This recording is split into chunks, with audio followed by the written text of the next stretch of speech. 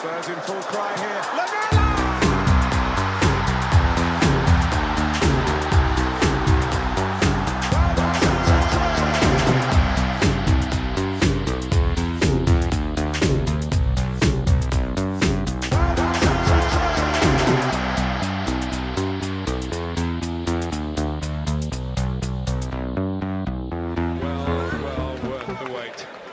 Welcome, listeners, to The Extra Inch. My name's Windy, and I'm joined by my sidekick and best friend, Bardi. Hello, Bardi. Hello, Windy. And our tactics guy and hype merchant, Nathan A. Clark. Hello, Nathan.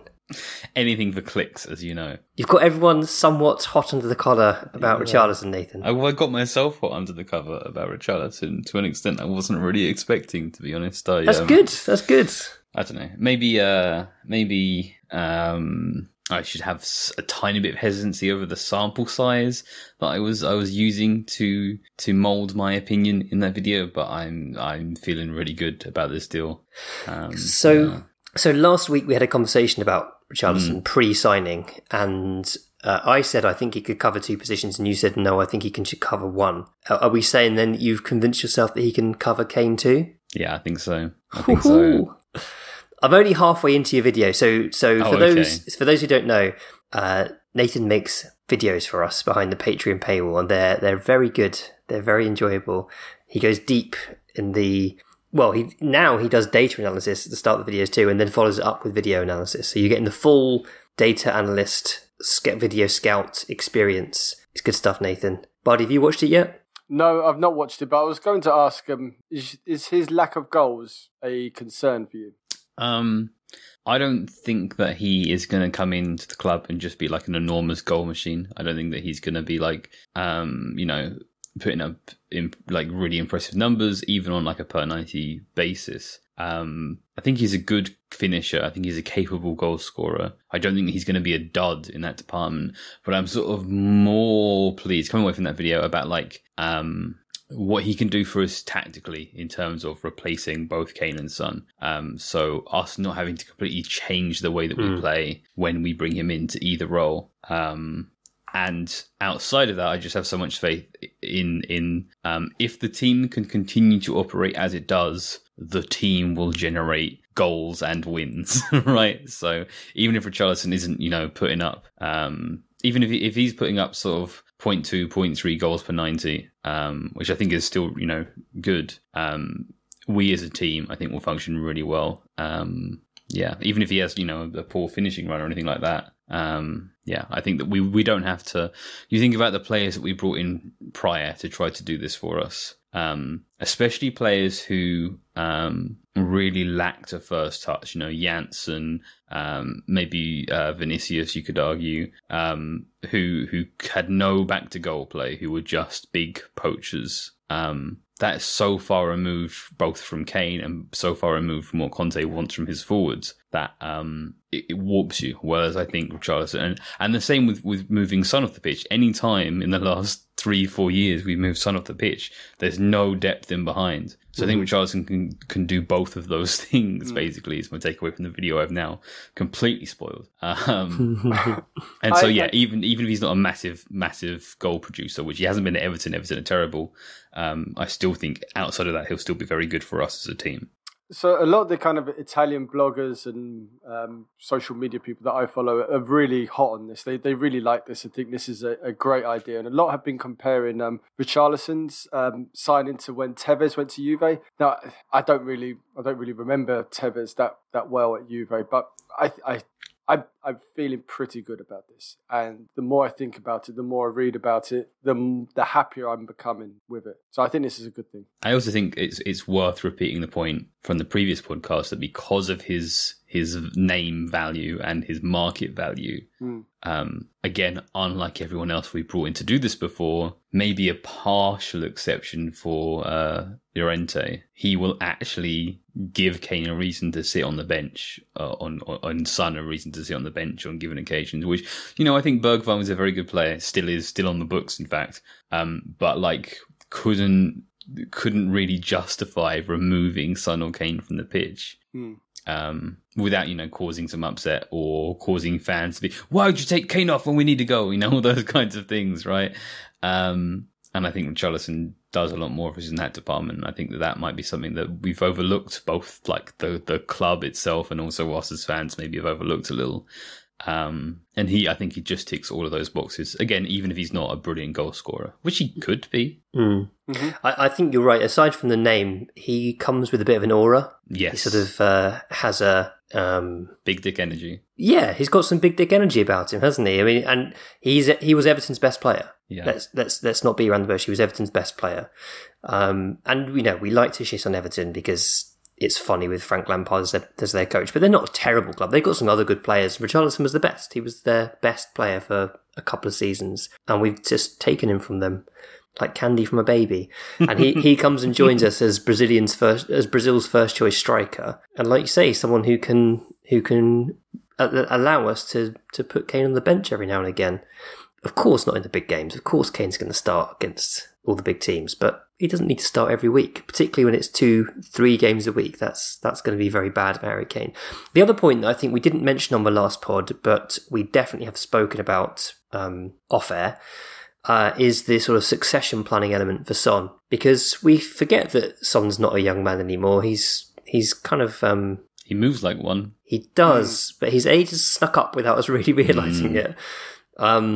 And you just don't know with players who have that pace how long the pace is going to last for. And what he can do without the pace. And, Son shoots really well off both feet, but will he get into positions that allows him to shoot off both feet? That's the critical question. Is Son that fast? I know he's rapid. I don't think he's like lightning speed. I think he's very smart and he knows when to run and when to move. But yeah, that's definitely true. Like his movement is really quite exceptional. But I think he is that much of an outstanding athlete. I just think that he's not Adama fast though. Adama no. Over 100 meters. No one's Adama fast. He's got a good stride in him though, Son. You forget he's 6 foot. He's a big guy. He's got a good stride. I think there's a significant difference between his on-ball speed and off-ball speed, right? He really accelerates for those balls over the top that Kane plays. But also generally his off-ball speed is where he's like a 99th percentile athlete.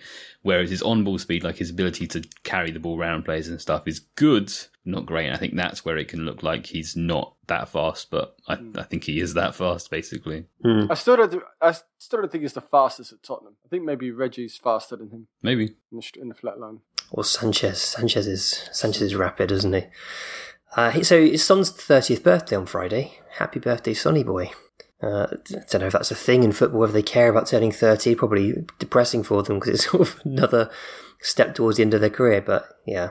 Well, turning 30 was really hard for me. The thing for Son is that he's going to turn 30 twice because his career used to count birthdays differently. So he turns 30 last year. They have changed their year recording methods to match the rest of the world. So he's also turning 30 again this year in his holy sort of native country. Holy shit. Did not realise that. Good knowledge, Nathan. Yeah, very nice. I think, as far as I'm aware, if I remember correctly. So if you like the sound of Nathan's video, and many did, we've got lots of new sign-ups, go to patreon.com/the extra inch, join 1,200 plus people who are sub to us. We appreciate every one of you. We've got some different tiers. There's one which is just, you get nothing but you support your boys. There's a middle tier where you get everything, and is it £6? I actually forget how much we charge. And then there's a higher tier, which is just support us, get everything, and also you're rich. Eventually, one day, that will be more things when we are able to offer more things, but that's still waiting for now. Yeah, it's been waiting since we kicked it off. If you've got ideas for that, let us know. That'll be good. We've got loads of questions to get through this week, chaps. So yeah, obviously we've signed Richarlison since the last poll came out. It sounds like Jed Spence and Clement Lenglet will be finalised in the coming days, I suspect. Bardi having absolutely savaged Lenglet in the last episode. I just don't think he's very good, and I can see the merit in doing it. It's a really low risk opportunity, and I guess if our number one targets aren't there, then let's do it. But I just don't think he's going to turn into this superstar defender that we're going to cash in on. It's a Galini punt, in my opinion. Oh wow! Okay, wow. So, yeah. Okay. Think back to this time last year. How much would you have taken for Eric Dyer? Oh yeah, I would have wheeled him out. 5 million. You'd have driven him yourself. Yeah. Yeah, I think it's a very similar kind of situation where you have a very capable defender who needs a better setup to protect him, a better mentality around the club, a change of scenery, all those kinds of things. And that's not a promise that he's definitely going to be the player he could be. He could still carry those mistakes with him, but I think that has to be the angle on this transfer. Like you take Maguire away from the current situation at United, before when he was at Hull and in his first season or two at United, a brilliant defender, and now he's this laughing stock because he's made a few mistakes, and United have this horrifying, toxic environment around their club that we had here for a little while, again, with Dyer, with Sanchez. Sanchez hasn't turned into... Yeah, with Davies too. Sanchez hasn't turned into a magnificent centre-back, maybe like the other two you could argue have, because he still has technical limitations in his game, but he's also not this massive scapegoat that he was before. He's just sort of an okay backup. I think that's got to be the thinking, is that we can make Lenglet the player he previously promised to be. Fair enough, and I'm for that. I have my doubts about him, but I would like to see him come in and give him a go. It's just I can't help but get those thoughts of him getting absolutely murdered in the Champions League out of my mind, and that's all I see. So perhaps in a better system with a better coach and a different style, it might work for him. Let's see. There's a touch of back to basics about Conte's defensive approach as well, isn't there? He doesn't try and overcomplicate things defensively. I mean, there is some complication when we've got the ball, but there's like a very stark, we have the ball, we don't have the ball difference of Conte, right? It's not like you are expected to be a playmaker at all times. You defend first and foremost, then you win the ball, then you regroup and you reorganise and you do the on-the-ball stuff. And I think that's the kind of thing that suits players who need their confidence built up, because they get to focus on one thing at a time. I think that's really helped Eric Dyer, as well as the line being a bit deeper as well, which was always a big struggle. Derek Dyer in the high line running towards his own goal was always a slight concern. That's been completely mitigated by the way we defend as a unit now. For sure, and I accept the fact that Conte has this effect on players. He takes players and makes them better than what they are. Lukaku is an example of a player who's really good, but Conte makes him look even better. And when other managers try to use him, he just doesn't look as effective. And I'm sure there's Conte tax on Skriniar, on De Vrij, Bastoni, Barella, all these guys. Maybe not Barella, but there's definitely Conte tax involved in all the other players that have had good careers. Victor Moses, these guys. Yeah, wing backs galore. Yeah, Doherty. Because I think he compartmentalises things for players. He sort of makes it more straightforward. He kind of removes some of the tricky decision-making which can confuse players. He's 6'1".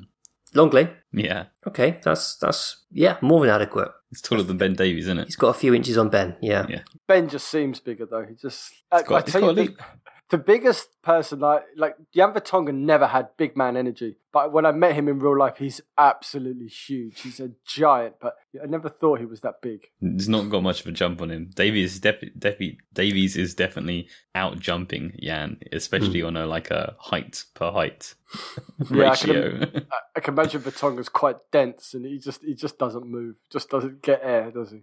So we've got several questions about transfers. In fact, I'll start off with this one, which is about a specific player, because I think it's quite interesting. So this is from Henry Kirby, who says, we'll keep it short but sweet. Cavani is a free agent. Are you surprised we've not been linked with him? Feels like a great option as a backup striker with lots of experience winning titles who could help in the locker room and on the field. And Henry is listening from North China. So thank you, Henry, for listening all the way from China, and thank you for your question. He's really old. He's 35. Goodness me. I don't know. I'm definitely when we're talking again about name value, giving Kane a reason to be on the bench, he certainly ticks that box. I think he was actually kind of okay in United. Same. Again, the United were a mess. Yeah, maybe again we signed Richarlison, and I think that does a lot for us. Maybe if we went with someone who we didn't think could play the central role, then Cavani on a 1 year might have been a decent deal. I don't know what he's looking for though, Yeah, he might be looking for a longer contract. I think Cavani's a player that we would have gone to in a different time. Yeah. Kind of like a new Llorente option, but I don't think now. Not now. Okay. Mike P says, do you think we can sustain transfer activity like this over multiple windows? We're not going to get regular cash injections like other clubs, that's for sure. So how do we stay competitive beyond this window?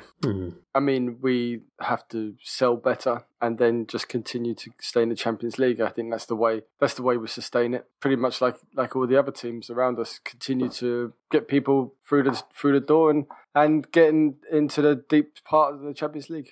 That's it, isn't it? It's Champions League qualification is absolutely critical. The advantage we have over some other teams, and yes, they will have cash investment from wealthier owners and benefactors, but we do have the stadium revenue and the possibility of having Guns N' Roses concerts at the stadium that brings in huge amounts of money and NFL games being played there. And I think that does genuinely set us apart from other clubs. I mean, we can sustain this transfer activity. And like Bardi says, some sensible sales would definitely not go amiss. If players aren't being used, get them off the books ASAP. Don't let them rot like we have done in the past. But I do think we need to stop making huge losses on players. So, for example, we can't sign an Ndombele again, spend 50 million and then sell him at a loss. I think, for example, when the time comes to sell Romero, we sell him up. We always try to sell up and really increase the book value, because there's more to, what's it called, where you sign a player, then you work out their contract over a period of time. Amortization. That's the word. I've been reading too much Swiss Ramble. Just making sure we sell at a good price and sell high and don't take losses like we did on Ndombele and we'll probably do with Lo Celso. Dan, who beat Bardi in a cage match, Bardi, if you remember. Dan says, is there any worry that we've left ourselves with too much to do in terms of outgoings and might be left with some unwanted deadweights come the end of the summer? Yeah. This is... So I was talking to Greg Jenner about this on Twitter, right? Our method of business for the last forever has been Levy will make sure that we have generated our budgets from our sales first. And then we will bring players in, which maybe is the sort of financially safe, with that sort of isolated as its own thing, way to go about things. But it means that players don't come in till late in pre-season, and the conditions were different here. We have a director of football, and Conte demanded players, or a certain number of players, in before the beginning of pre-season. And so here we've arrived at this. But we haven't had really any outgoings, and they're players who are going to be tough to move on. I would kind of like to have seen a sale by now. I guess if you go by previous windows... We sold Carter Vickers, Nathan. What more do you want? Oh yeah, we sold Carter Vickers. Yeah, I don't know. I'm beginning to be a little worried. I think we moved Dele on fairly well in a sort of fairly smart, interesting, creative deal. I'm a little worried. We're about to sell Bergwijn for 30, 40 million. The lower end of that, I suspect. Yeah. 20, 25. Well, 30 was definitely mentioned today, but you never know whether it's pounds or euros, which does change things a little. I still think we're waiting to see what happens with Lo Celso and Pau Torres. There might be something going on there. Ndombele is the one which I think will struggle to sell. I'm not sure if he was back at the training ground today, but he was. Videos. He was? Oh, okay, cool. So, I think that's where we need to make a bit of money. I'm not worried at all about the sales, because I saw what Paratici did in the January window, and it made me very hopeful that he's got this and he'll just sort of sort things at the end if needs be. And that might just be getting them off the wage bill for the coming season and worry about the transfer later. Sort of, as Bardi says, just loan out, deal with it, and then, hope they have a fantastic season and their value shoots back up. I mean, Lo Celso is still a very highly regarded player. I think he perhaps he overpaid slightly in the end, but I think he's largely maintained his value. And Ndombele is different. because we did pay a lot of money for his potential, and it hasn't quite panned out how everyone hoped. But there's still value there, there's still a good midfielder. There's a lot of teams he could be very beneficial to, and they might not know it, but it is the case. Yeah, I agree. And you never know, like a few good preseason games and suddenly another club goes, hang on, we need a midfielder. And this guy looks like he looks like he's fit. He was at the training grounds, but I don't know if he's going to be like involved in Conte's actual preseason. He'd have to be though, wouldn't he? He'd have to be. You can't just completely exclude. Maybe you can. Maybe you can. I don't know. I mean, he has to fly. If he doesn't fly to South Korea, then that's pretty bad. Was Danny Rose and a few others once left off a plane, left behind to be sold? Yeah, I think so. I mean, that's got to be hard. Just not even invited on the plane. Yeah, I think that would be like unnecessarily ruthless. Wait and see, I guess. But I'm not worried about the sales. I think Winks, it sounds like he might well go to Everton. That could be 20 million Bergwijn. To Ajax would be 30. Reguilon, although he doesn't appear to want to leave, is obviously wanted by several clubs. We've had bids for Emerson Royale. I suspect we're waiting for the Spence deal to get finalised before we think about selling Royale. It's gone quite a bit on Joe Rodon. I was expecting a lot of interest in Joe Rodon because I think he's a really competent player, but he does seem to have gone quiet there. Tanganga, there's been interest at various points in the window. So there's lots of players that have clubs sniffing around, and as we know, as the window starts to hot up, lots of deals trigger one another. So it's 2 months to go. Not feeling too worried yet. I think it's okay. We've got enough money that we can keep buying without having to sell.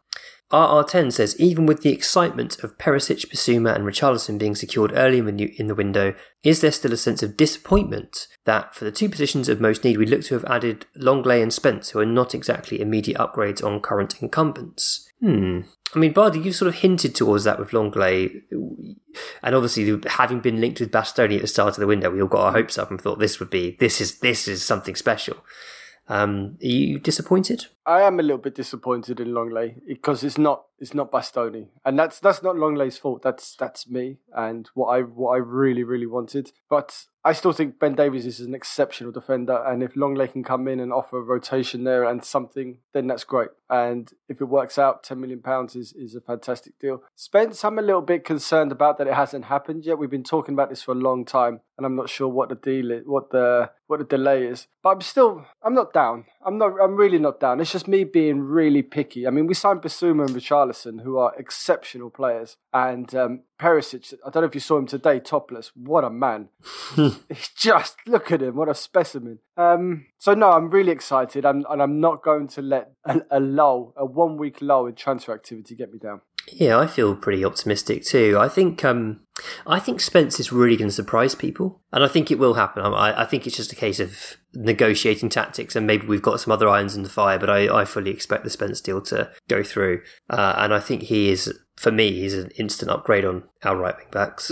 I agree. I think with that. he adds something to the team that we just don't have, which is ball carrying from the wing.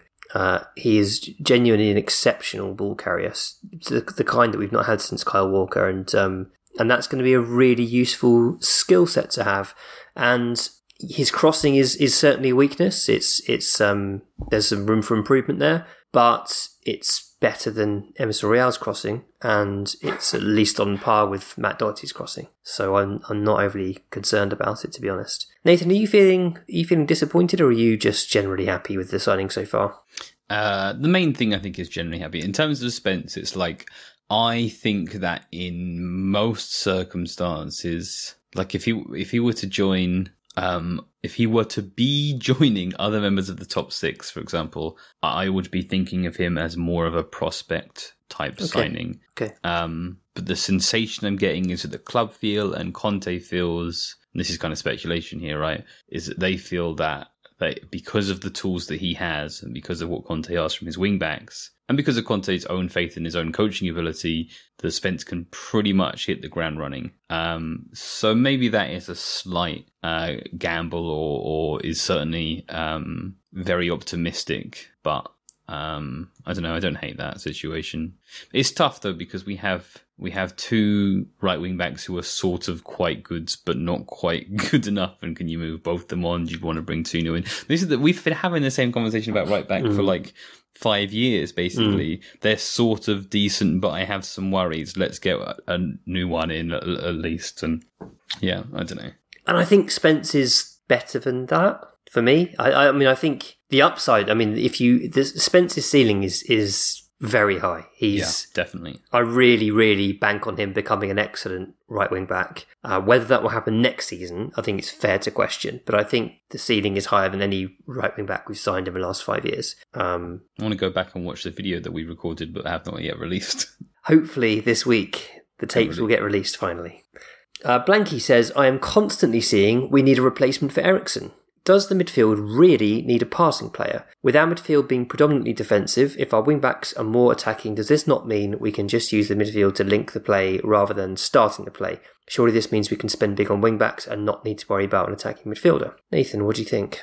I think every team who want to contend for the title need a good passing midfielder.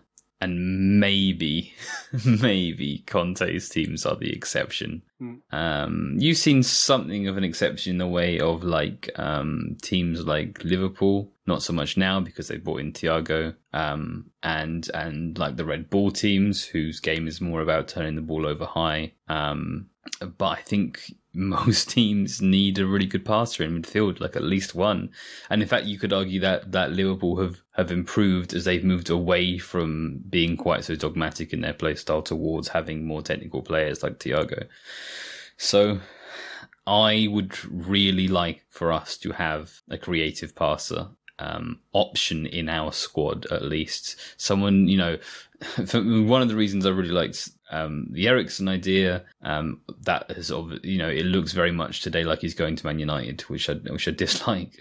But one of the great strengths of the Eriksen would be like, okay, we're having a tough time unlocking a parked bus. Let's bring Eriksen on for 20 minutes into a role which, maybe you feel like he's not defensively strong enough for at this age, but we're going to take that risk and use him there, that sort of thing. Or he can come on and play in Kulusevski's position for a little bit and stuff like that. So that we have that option. I'm a little concerned about us going into a season just with no option there. Or our option there is we'll bring on Winks to play the 6th row and hit long balls over the top, maybe. I just, that's sort of not enough for me. So even though we have 4 starting quality box-to-box central midfielders, I'd really like if we had Fabian Ruiz, basically, or someone like that to be to give us another option. I don't think it is an absolute necessity, but if we're going to give ourselves 150 million transfer budget and we're going to bring in, argue over 5 million over Spence, we might as well bring in a Parsi boy. See, I'm okay with us not signing a Parsi boy. I think a trio of Bissouma, Højbjerg and Skip will be okay. I think they'll do okay as long as our wing backs are good enough. And I think with Perisic and then Spence and perhaps a different right wing back option, I'd rather see the money spent there. I'm okay with it. I think we can live with that. I'd rather get a better defender in, a defender that can progress the ball as well as a midfielder. Yeah, that's what I was going to say. I think our passing range doesn't just need to come from midfield. It can come from the defence. It can come from Harry Kane dropping in. And with Perisic, it can come from the wide players as well. I'm interested to see what happens with Sarr, because he is someone who can ping the ball. Yeah. We don't have like that many cross-field pass merchants, but Sarr is one. I think Skip could be developed into a player that pings a lot more from deep. And Højbjerg, when he's got time in the ball, can pick a pass as well. But yeah, I'm really intrigued to see how Sarr fits in central midfield over pre-season. In fact, let me pick up this question next. So this was from... I was just going to ask, before we get there, does that mean we're all going to just tip Brian Hill into the bin? Because before, under Nuno, he was playing centrally a little bit. And there was talk about that, like a kind of Modric-light young boy who could turn into something. So I'm just asking. Yeah, no, I like it. I mean, he was back for pre-season today as well. We don't know whether there was a sort of whether he was homesick. We suspect that Conte didn't like his lack of physicality. We think that was the reason that he was loaned back out and will presumably be sold. But you just never know if he hits the gym over pre-season and proves to Conte that he's got the muscle mass to compete in midfield, then maybe he could be a bench option for midfield as well. There is a vague Barella-ness to his play. Yeah, I can see that. I'd like us to see a little bit of Brian Hill pre-season, because there were moments last year early in under Conte when Conte needed something, Southampton away and stuff, and he didn't do the obvious and he did turn towards Brian Hill instead.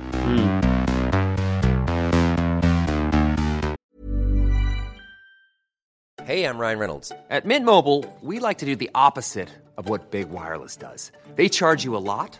We charge you a little. So naturally, when they announced they'd be raising their prices due to inflation, we decided to deflate our prices due to not hating you.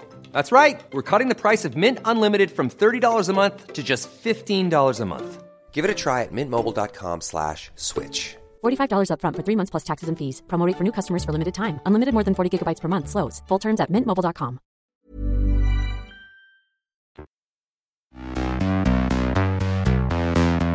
So Patrick Green wrote to us, said, I'm a youth coach here in New York City and I work with some Senegalese coaches who rave about our young midfielder Pape Maïta Sarr. These are guys who know their stuff too. One is the former goalkeeper of Senegal who still runs an academy back home in Senegal and knows Sarr since he was a young kid. They love this kid and think he's going to be a star. Is there any chance he can fit into Conte's plans this year, or is he a long-term investment who will be shipped out on loan again? What sort of player is he? What sort of player is he projected to be? Okay, well, let's do what sort of player is he. He is another box-to-box player, another very sort of like athletic up-and-down player. He's an on-the-ball box-to-box player. He has a really good carrying and a pretty good dribbling game. And as we alluded to earlier, he can really ping the ball hard, both in sort of long passes and shots. Where questions remain that can't really be answered. We're going to do a video on him soon, I think, and see if we can get into this a little bit. But where I'm having a hard time from what I've watched so far is getting a read of his sort of more general possession play, right? His ability to receive the ball from a player behind him on the turn, under pressure, combining short passes, give and go, find teammates quickly, all those kinds of things. There's still a lot of question marks over, so if he can bring his sort of neat and tidy possession game up to the standard of some of his stronger attributes, there's a real player in there. Absolutely. Just have some, and the question marks aren't necessarily him. It's just I don't feel that they can be answered at this time. So maybe he comes in, plays a bunch of preseason games, really impressive. And we have 5 central midfielders, all of whom profile at least a little bit similarly to one another. But I still sort of have some areas where I'm like, I can't get a read on him. Interesting. So I'm gonna ask this next because I think it ties in. Cal, the aggregator, our Caligator, our fantastic aggregator in Discord. Cal says, who is your pre-season player to watch? Anyone you think is going to end up playing himself into more minutes for the season ahead? And it's a similar question, also I'll tie it in. Gianni Nico Cinelli says, which Spurs player do you think will flourish under Conte next season, who did not flourish this season? He suggests Sessegnon and Skip. Although, to be honest, I think both Sessegnon and Skip at times did flourish under Conte. I think there was sort of Sessegnon really showed huge improvement by the end of the year, and Skip was looking great before his injury. So, Bardi, any thoughts from you on players to watch in pre-season who you think might kind of edge ahead in Conte's mind? I mean, it's nailed on who's going to have a sparkling pre-season. Lucas Moura. It's just the way he is. Him and Lamella love pre-season. So Lucas Moura is going to do a brilliant pre-season, and the question's going to come up, maybe there's something there. But putting that to one side for obvious Reddit reasons, I do think there's an arc here. I think there's a redemption story for somebody. Yeah. Ndombele, Lo Celso, Brian Hill, maybe not Rodon, but I do think there's a moment here for somebody just to go, hang on. I've seen what you guys did last season. It was an incredible turnaround. You're in the Champions League. I'm going to get myself motivated and do something big. So I do think there's a redemption story somewhere there. I would like it to be Ndombele, just to come in and be that passing midfielder, prove us all wrong and just do it, but I don't see it. But I think perhaps Lo Celso, maybe. I think one of them is going to do some madness pre-season and Conte's going to go, fuck it, I'm not selling them. Nathan, any thoughts from you on players to watch in pre-season? Yeah, I kind of lean towards Barty's position that one of the players that we're expecting to go, just the odds are that one of them sticks around, has a good pre-season, and is in some way functionally helpful to the squad. I don't know. Barty's list, and also add both Bergwijn and Emerson Royale. I bet Bergwijn's sale is going to be announced by the time this podcast goes out now. But that's the thing. But one of the players we're expecting to move on will still have minutes for us next season. Yeah. And the thing I always like about pre-season is you get a blend of experienced players and youth players, and you get to sort of see what stage the youth players are at in their development, and a few often shock you. So if I throw some names out there, I mean, I think Troy Parrott and Jack Clark will surprise people with how much they have progressed over the last year. Yeah. Especially Parrott, but I think there's a lot of mockery of Jack Clark because of the way the transfer fee was reported, which I don't think was accurate, by the way. But I think Clark's a really, really talented player. He just had a really, really good season, and I was also preparing to do a video with you on him, but maybe we're about to sell him. So if he's sticking around on the books, we'll have a look at him. I don't know, I still feel like, okay, how old is he now? 21. If you're too good for League One as a wing-back, his first season as wing-back at 21, I think you're still projecting towards being a capable Premier League player. I think that I don't know if he's interested in staying on our books, signing a new contract, going back out on loan, or if he's like, no, I just want a permanent move and I want to begin my career properly now. But I understand if that's his position. But yeah, for sure. I think that he has a pretty high potential as a wing-back still, and I want to see some more of that, especially with Conte at the club. And the thing about Parrott that I like in our current setup is the fact that he plays so much on the right for MK Dons, and we don't have that much cover on the right for Kulusevski, other than Lucas. And I think that could be really useful. And Parrott obviously can play up front as well. I really think there's a very good player in Troy Parrott, and I'm not against him going out on loan at all, but I think we should take a proper, good, hard look at him in pre-season and work out where he is in his development. Then we have Alfie Devine, who I think is absolutely a Premier League player of the future. Hopefully at Spurs, I think he's going to be a star. Suspecting he will go out on loan this season, and also because he's been away with England under 19, we don't know when he'll be back to join up for pre-season. He'll presumably need a bit of a break. But I think he could surprise a few people. And if I was to throw out one more name... Patsosky wide centre-back minutes? I'm not against Patsosky getting some minutes, but I'm going for another wide centre-back, actually. Look out for Charlie Sayers, left-sided centre-back, who we signed from Southend. He's 18. He is very much a ball-playing left-sided centre-back. He's quite a tall lad, so he could hold his own. He played some left-back during his younger years, and he's sort of become a centre-back, so I think he's very well suited to the wing-back system, the back three. And yeah, I wouldn't be at all surprised if Charlie Sayers was involved in some of those early pre-season matches. I'd certainly like to see it happen, because I think he's one that we should be looking to fast-track over others. So yeah, I think there's plenty to be excited about in pre-season. Mike V says, following on from that discussion, which member of the squad do you think is in need of a loan the most badly, and to what level of competition? I've got to say Dane Scarlett, I think at this point is gagging for a loan. He needs to go and score some goals in League One, I think, and really put his stamp on the game and show what he's about. I don't think we did him many favours last year. I don't think he was terrible, but I don't think we did him many favours by sort of putting him up against some big old centre-backs who kind of bullied him.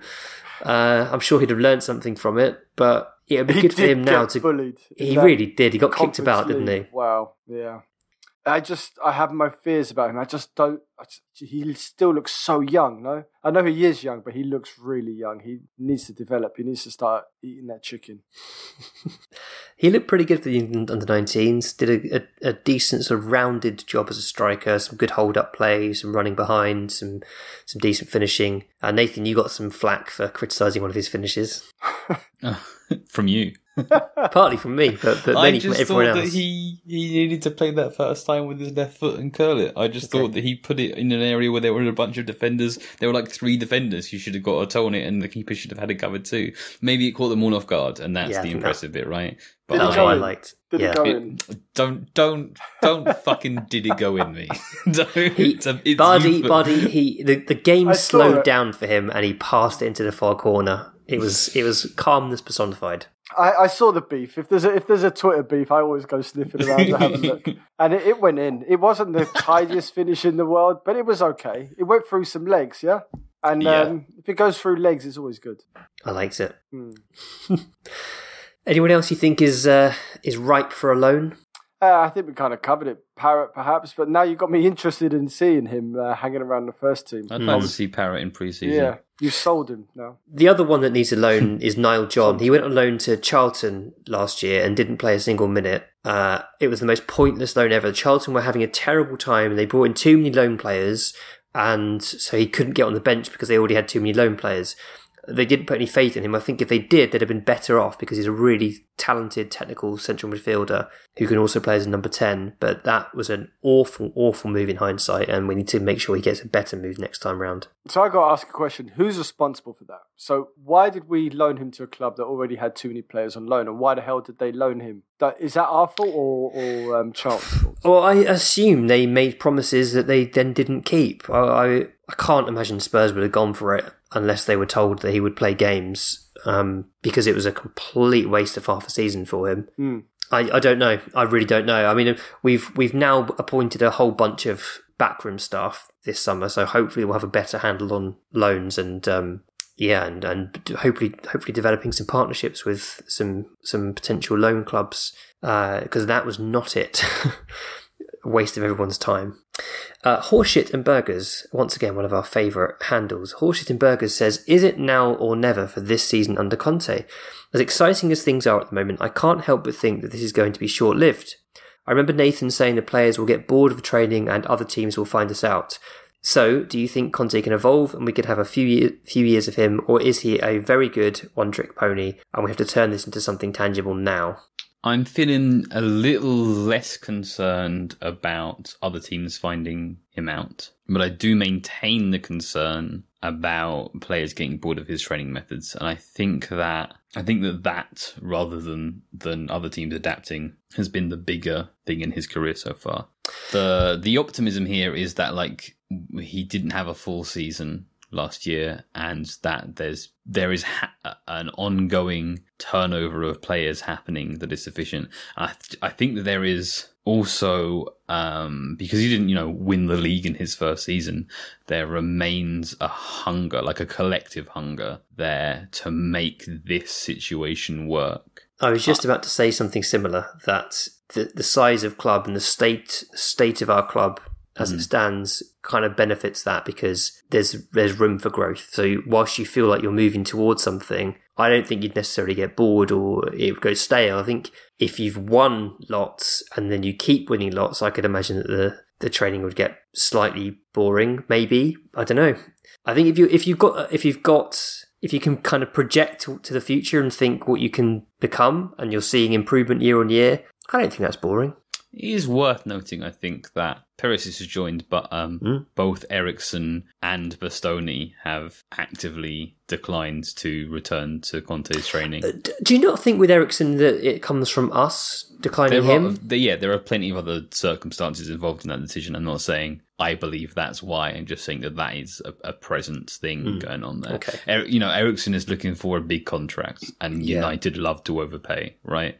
I'm not getting Champions League, so I want a different kind of assurance in some way. Oh, okay. We'll give you Pogba's wages. Bersoni is an Inter fan, likes living in Milan, in no rush to move, has plenty of his career ahead of him. There are other circumstances. And again, Perisic has come to us. So I'm not saying none of Conte's former players want to join. That's not what I'm saying at all. I'm just saying it's got to be an element in their decision making. And it's not so strongly positive that it's overpowered the other circumstances. Yeah, I'm not too concerned about the players getting bored. Harry Kane is someone that strikes me as like, he loves his gusto meals. He likes he likes his one onion. He likes his one bit of garlic. He likes to know how much seasoning and what to chop, when to put the potatoes in. So Harry Kane, for me, as long as he's smashing out those meals and getting the goals, he's not bothered. He's going to be on board with this. And I think for Tottenham, we've just been so wishy-washy the last few years of just not doing anything. I think getting a manager in who's just pummeled them into a system and a style of play that is good and it's exciting. It's not boring football, man. We're scoring goals and being really interesting. And I think once you master that, then you start adding new players, fresh players, and freshening it up. I don't think he's had the opportunity to rebuild a team. At Inter, it was being sold from underneath him. Chelsea's a whole different can of worms, and Juve kind of had run his course. He'd been there a long time. So I'm not worried about Conte being short-lived. If we have another 2-3 seasons of him, then that'd be great. And I do think he's here for the long haul. For the first time in domestic club football history, players are going to be looking forward to set piece training as a relief. I do believe that Conte's system gets us to a certain point in the game, and then just by simply upgrading those individuals. So Doherty's good, but Spence has the ability to do what Doherty does, but then add another dimension to it. Basuma's like a next step up from Højbjerg or Bentancur, and then Sessegnon is a step up from Reguilon, and Perisic is completely something different. All of a sudden, then you add an individual nature into it, but they're able to still perform the patterns and everything else. But there is still that chance that they can swivel their hips and just step out the line dancing and do some samba. Listeners, in case you missed it, you can tick off potatoes on your extra inch bingo card right now. I feel I'm not too worried about this. I mean, I do think that we've got a 2-year period now where we have Conte, Kane, and Son, hopefully all at the club for the next couple of years, and that is probably as good a chance we're going to have at winning the league. In God, I mean, I don't know how long it'll be until next time we completely rebuild our attack. And that's, do you know what? In the shower the other day, and I was contemplating whether I was going to bring this up on the pod. I was thinking, how awful is our fan base going to be post Conte? Don't do this. Don't do this. Shut this off right now. Bardi, say something more about potatoes, please. Everybody, we don't need to worry about it. Daddy? No. Just like the sense of entitlement, I think, is going to be off the scale. We don't need to worry about it now. We don't need to worry about it. And Potter will be the perfect antidote. Potter will be getting booed by England fans. What I'm enjoying about Conte is everyone stopped talking about Pochettino. Finally, no one talks about Pochettino anymore. So that's what I'm enjoying. They still just about on the Koi's subreddit Photoshop new signings with the Pochettino arm around them. Wow. What they should do is Photoshop the arm and then also Photoshop Conte's head onto Pochettino's head. That's it. That's the Galaxy Brain version. Alex Bartlett says, question for the pod. With the move to 5 subs from 3, will the Premier League become even more intense, fast-paced and physical? Will managers set up tactically to make 5 subs later on in the game by taking off players who are exhausted? Will Spurs benefit from the move to 5 subs overall relative to other teams? First of all, excellent question. Really, really good question. I think that for the most part, top level coaches don't make enough substitutes already. They didn't already with 3, and in competitions where there have been 5, they have been slow to move towards 5. So I do think that all of those things will happen, but not for 2 or 3 years will we get to the level where the sort of meta-tactical use of substitutions has adapted to that level. I mean, what it offers us and a smart manager and a smart recruitment is you're able to take those positions in your team that are really kind of high work, industrious to centre midfield, and you can have a second, not a second string, but like in ice hockey, you could have a plan. I mean, I have no idea about ice hockey. I played it once on the PlayStation, but you could have individuals that are the same as the ones that started. Just quickly rotate them out. So, for example, special team, yeah, or Italy during the Euros would always have Jorginho, Verratti, Barella. And then what they would do is they would just swap out those. Out would come Barella or Verratti, and in would go Locatelli, a player of a similar standard and similar skill set, and just be able to change it. So there's never that drop off. So if you're a high pressing team and your midfield works really hard, you just swap out those three. You can swap out two of the three, and the same with your forwards or your wing backs. I think it gives us the opportunity to really be smart in the transfer window, and then just be smart in how we play. 60 minutes every game, 2 wing backs and 2 central midfielders change over. Pretty much. So we've pretty much already become accustomed to that with Conte. We knew it was going to happen because Nima told us as much. The wing-backs change on 70 minutes every game, at least, at the latest point, without fail. What I'm looking forward to is 3 wing-backs on either side playing 30 minutes each. I think that's what we need to aim for. 30 minutes gone, first sub comes up, both wing-backs off. 60 minutes gone, same again, both wing-backs off. Constant fresh legs. Why not? I think I 100% agree. You could your wingback can murder. Okay, here we go. 2 questions to end on. Jack Mack says, if you had to make a Spurs 5-a-side team from the current squad, who are you choosing? No rush goalie. So this is something that comes up periodically, the Spurs as a 5-a-side team. And we normally sort of settle on a core group, and then there's a couple we argue over. Who's getting into the 5-a-side team from the current squad? I'm putting Fraser in goal. I just think he fills the 5-a-side goal. Like you're not getting that ball past him, and just in my head, he's better with his feet and rolling it out. So I would put my hand up for Fraser in goal. Okay, Romero's the most nailed on member of the 5-a-side team. I think he's absolutely perfect for it. Absolutely perfect for it. So now Ndombele. And Ndombele in 5-a-side would be a dream, wouldn't he? I don't know. Is he going to get up and down that pitch? I don't know. It's pretty fast. It's a small pitch. It's a small pitch. Okay, fine. And there's no like tactical instructions. He doesn't need to be doing what the manager tells him. He doesn't need to be, it's all play. It's all just creative, whatever he wants to do. I'm going to put a question mark next to him, but I will accept. If you two say Ndombele, let's do it. I actually think Bergwijn would be a fantastic 5-a-side player. Just loads of little give and goes, like their burst of pace in the final third, shooting off both feet. I think Bergwijn would be really nice, but I think you can't not pick Son, can you, for a 5-a-side team? It'd be so good. Okay, so Fraser Forster, Romero, Ndombele, Son, and Bergwijn. You're not picking Kane. You're picking Bergwijn over Kane. I would go Kane over Bergwijn. Yeah, I mean, you kind of... And, so his long passing is basically negated by the fact that the pitch is smaller, and you don't really do much long passing in 5-a-side typically. But he is just an elite footballer. He'll put the ball in from anywhere, and I would take out Son and swap Son for Kulusevski. Oh, Kulusevski's a good shout. I don't like Kulusevski in 5-a-side. I'm not feeling that. Really? I think his outstanding attribute is like his dribbling when he's got lots and lots of space to work with down the touchline, and like his crossing, which is a long pass again. True. I was thinking more for the defensive work rate. You need someone who gets up and covers. Down. Yeah. I think the thing is that, like, when you think about defensive work rate in 5-a-side and playing with your mates, and then you think about Premier League football, you might have a situation where it's like, Kane, you used to press lots and then maybe not so much anymore, but compare that to like your mates down the park in 5-a-side. Premier League footballers are doing a lot of defensive work compared to that. So I'm not worried about even who's the laziest forward going. He's still getting up and down and Ronaldo. Even Ronaldo is doing more than like the guy who sees himself as the poacher down the park. Yeah, I'm just thinking about how I play 7-a-side as it is, and how annoyed I get when people don't track their man. And I'm now thinking, actually, I just want Højbjerg and Skip in the Spurs team because they're not going to anger me.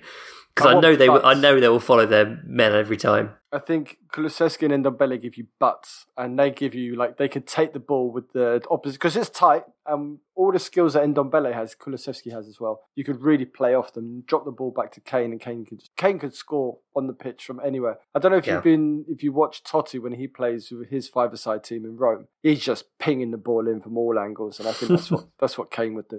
You seen Kane play walking football? No. Okay, all right. Everyone's homework is to search for Harry Kane walking football, and then you will have no doubt about putting Kane in your five-a-side team. Nice. Now, we got a lot more out of that question than I expected. Well done. Well, we didn't do the official lineup. We haven't agreed. Have we agreed with it? Forster, Ndombele, Romero, Kane, and who we going? Kulusevski, Son, or Bergwijn? Well, I'm saying Son, but I think we can leave that to disagree if you want. Yeah, it's fine. It's fine. We'll finish on this one. So both Elijah and Brian asked similar questions. What are your worst ever takes? I mean, there's been a few from you, Wendy. I think my personal one, I'm not going to call you out. I'm going to own up to mine. Is when we signed Sanchez. I was convinced Davinson Sanchez was going to be better than Ledley King. I just thought the way he played and everything else that he was going to be better than King. And I'm owning it. I'm admitting it. I bet Wendy won't admit any of his. No, I am. Yeah. I know what mine is. I've got plenty correct. Pickford, Romero, that kind of stuff. I'm gonna go Sanchez. I know comfortably what mine is. I wanted Moussa Dembele sold to Sunderland. I was absolutely done. I was absolutely done with Moussa Dembele for Spurs. I could not see what value he could possibly add, and then he went on to become the best midfielder we've had in decades, other than Modric, of course. Yeah, that was a horrible take. Sorry, Musa. I guess mine would be something along the lines of, Tanguy Ndombele will transform the club and assert himself as the best midfielder in the world.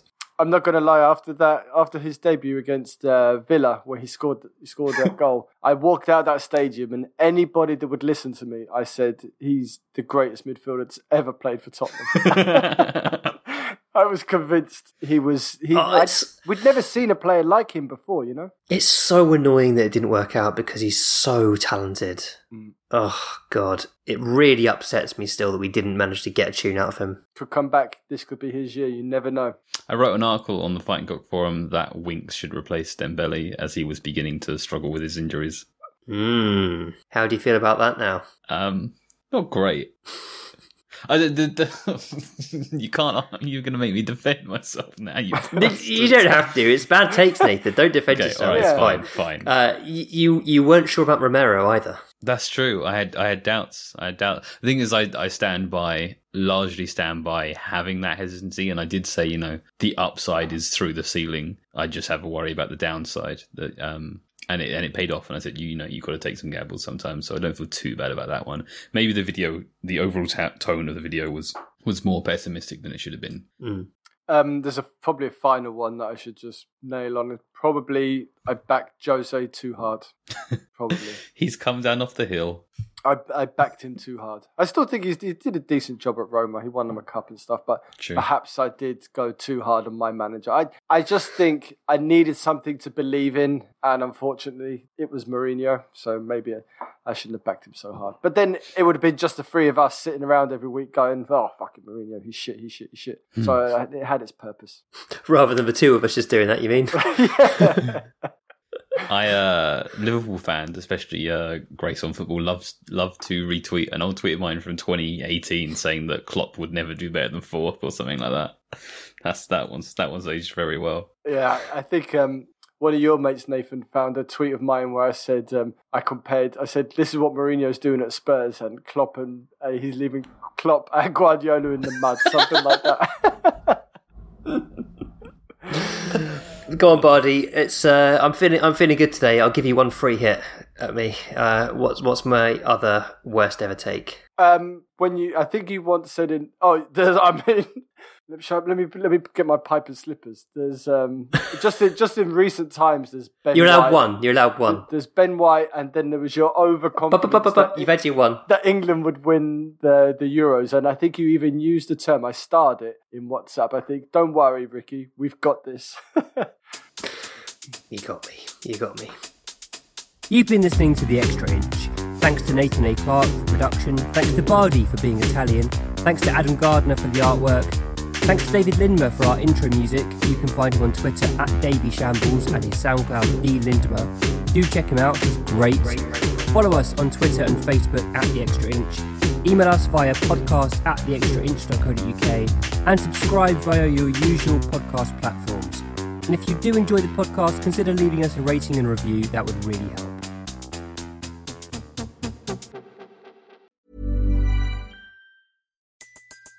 Everybody in your crew identifies as either Big Mac Burger, McNuggets, or McCrispy Sandwich. But you're the Filet-O-Fish Sandwich all day. That crispy fish, that savory tartar sauce, that melty cheese, that pillowy bun. Yeah, you get it. Every time. And if you love the Filet-O-Fish, right now you can catch 2 of the classics you love for just $6. Limited time only. Price and participation may vary. Cannot be combined with any other offer. Single item at regular price. Ba-da-ba-ba-ba. Every fan knows the right player in the right position can be a game changer. Put LifeLock between your identity and identity thieves to monitor and alert you to threats you could miss. Plus, with a U.S.-based restoration specialist on your team, you won't have to face drained accounts, fraudulent loans, or other losses from identity theft alone. All backed by the LifeLock $1 Million Protection Package.